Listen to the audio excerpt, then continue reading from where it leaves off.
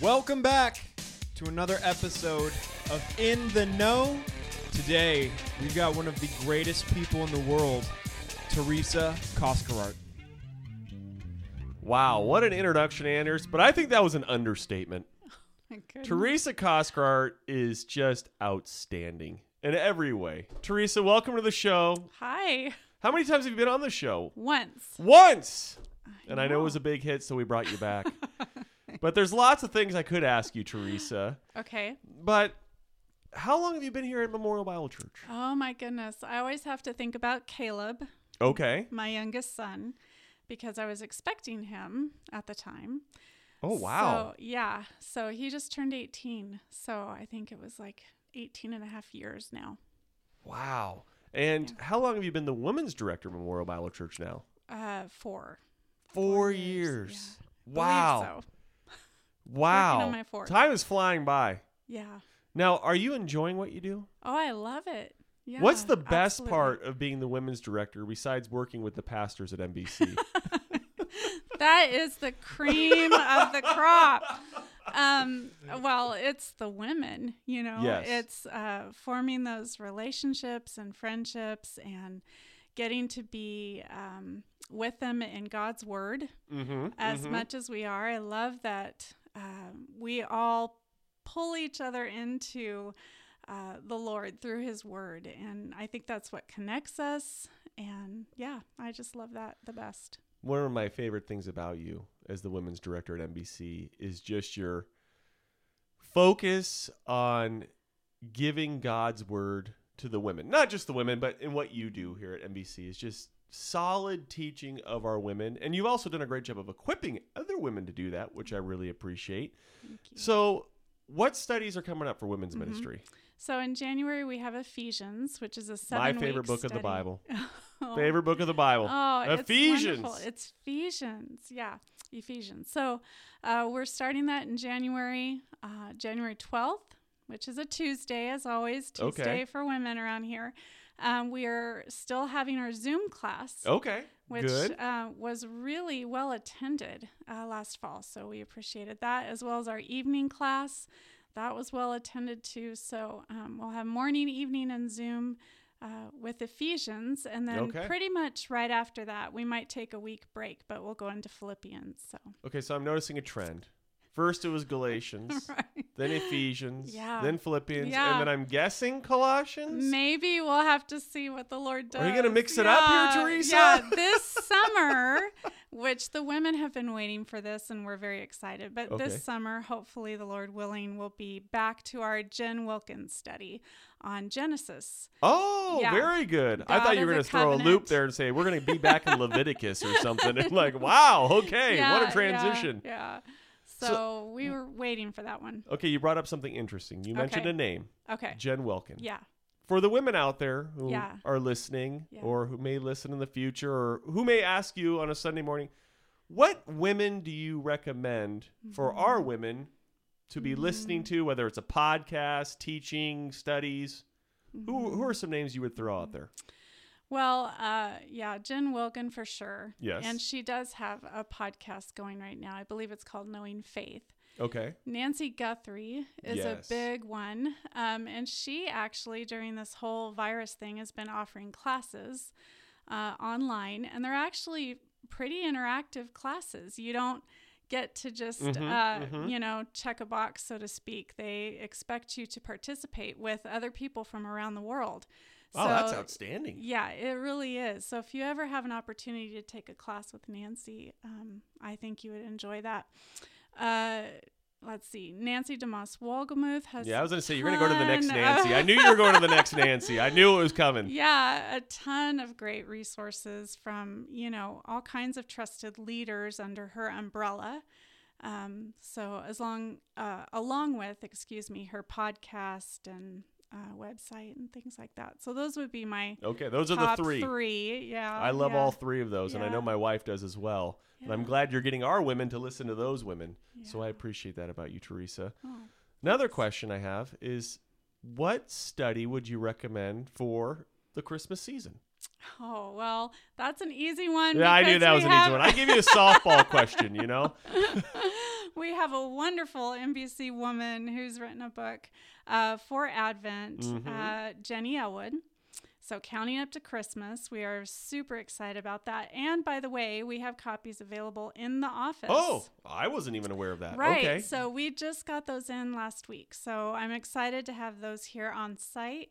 So if any woman wants to stop by and pick up a copy of that. But we're going to be doing that along with Jenny. She's offering an online study. Oh, excellent. Yeah. So we will be, in fact, we started promoting that today on all of our social media. Okay. So. And I if I'm correct, I believe, not only did Jenny do all the work pretty much. Right. But there's other people, like I think Cindy Frudd, a member of our church, yeah. the wife of our chairman of the board, she, I think, did some painting. A beautiful illustration. An illustration of Zacchaeus. Yeah. Yes, correct. Yeah. So it's not just Jenny, even though she did a lion's share of the work. We have other MBCers involved in this work. Right. And Jenny's kiddos are in the book.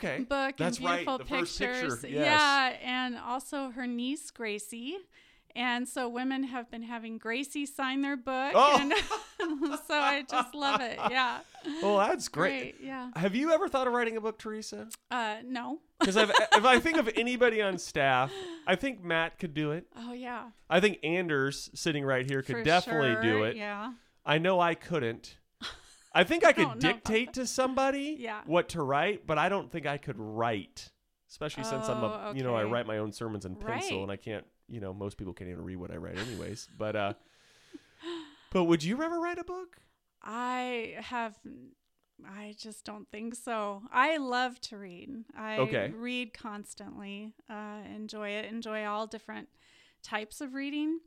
But I don't know. I almost feel like I respect that craft so much that I couldn't attempt it. No, when I think of what Jenny did, and then even our own Dennis Cornish writing a commentary, I'm just like, wow, that is a very difficult task, especially to stay with it, because it takes so long to do, and just to get it into print. I mean, that's a battle, but kudos to them. Yes, but we won't expect anything from you for the next decade, I guess.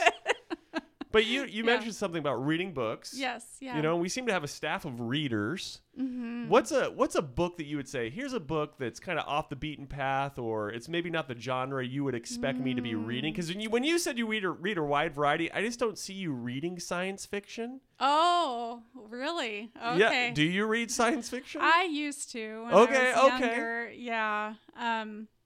My boys and I this, I don't know if this constitutes science fiction, but the whole Star Wars thing and that's definitely science fiction. Mandalorian. Some would say it's nonfiction, but I think it's science fiction officially.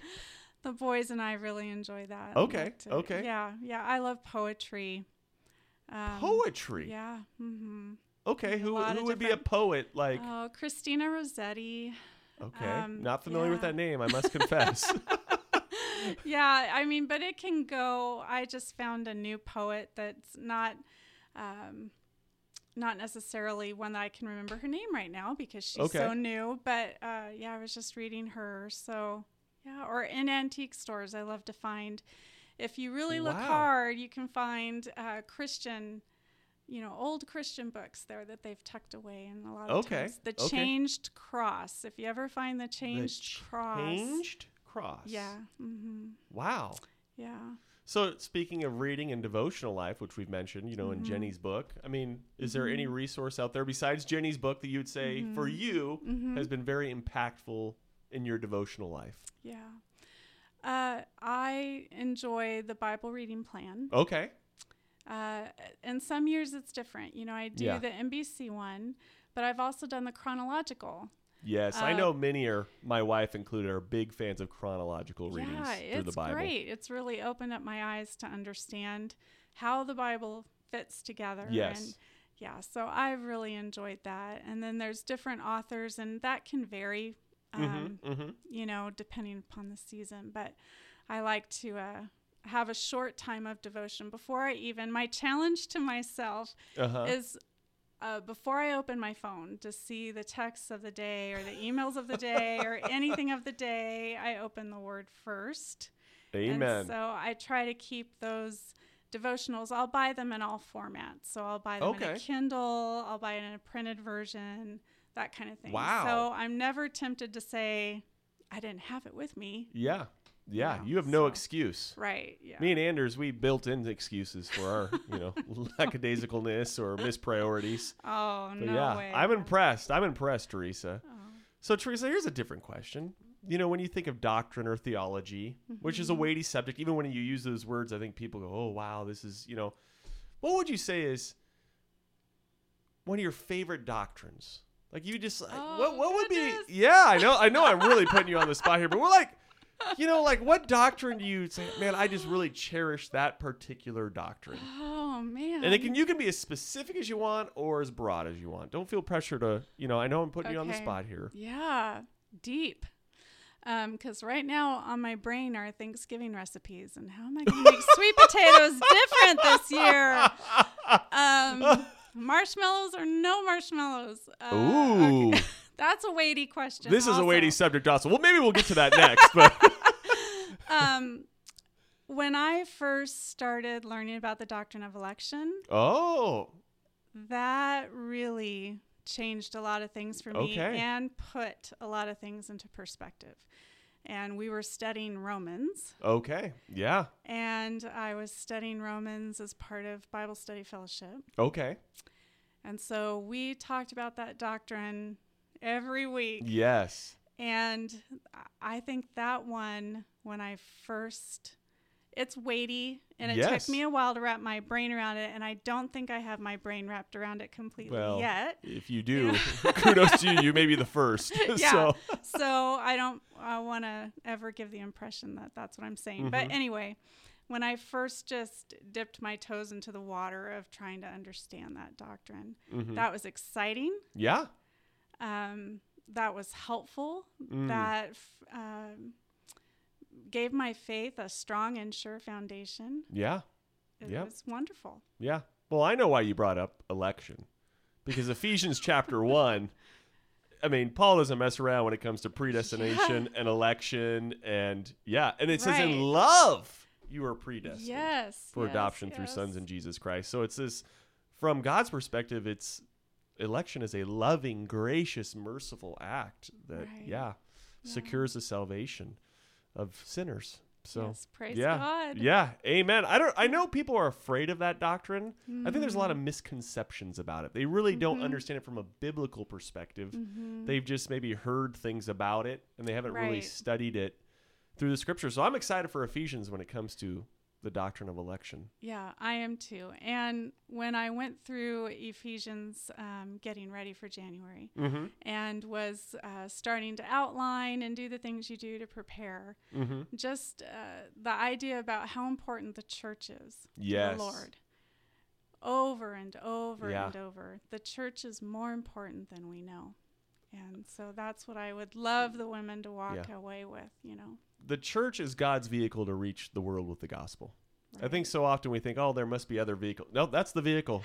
That's the vehicle that God used, the body of Christ, to reach the people with the good news of Jesus Christ and to encourage and spur one another on. So, I Exactly. completely agree with those sentiments concerning the church. But you brought up Thanksgiving and Yes. food, which is a important topic to me.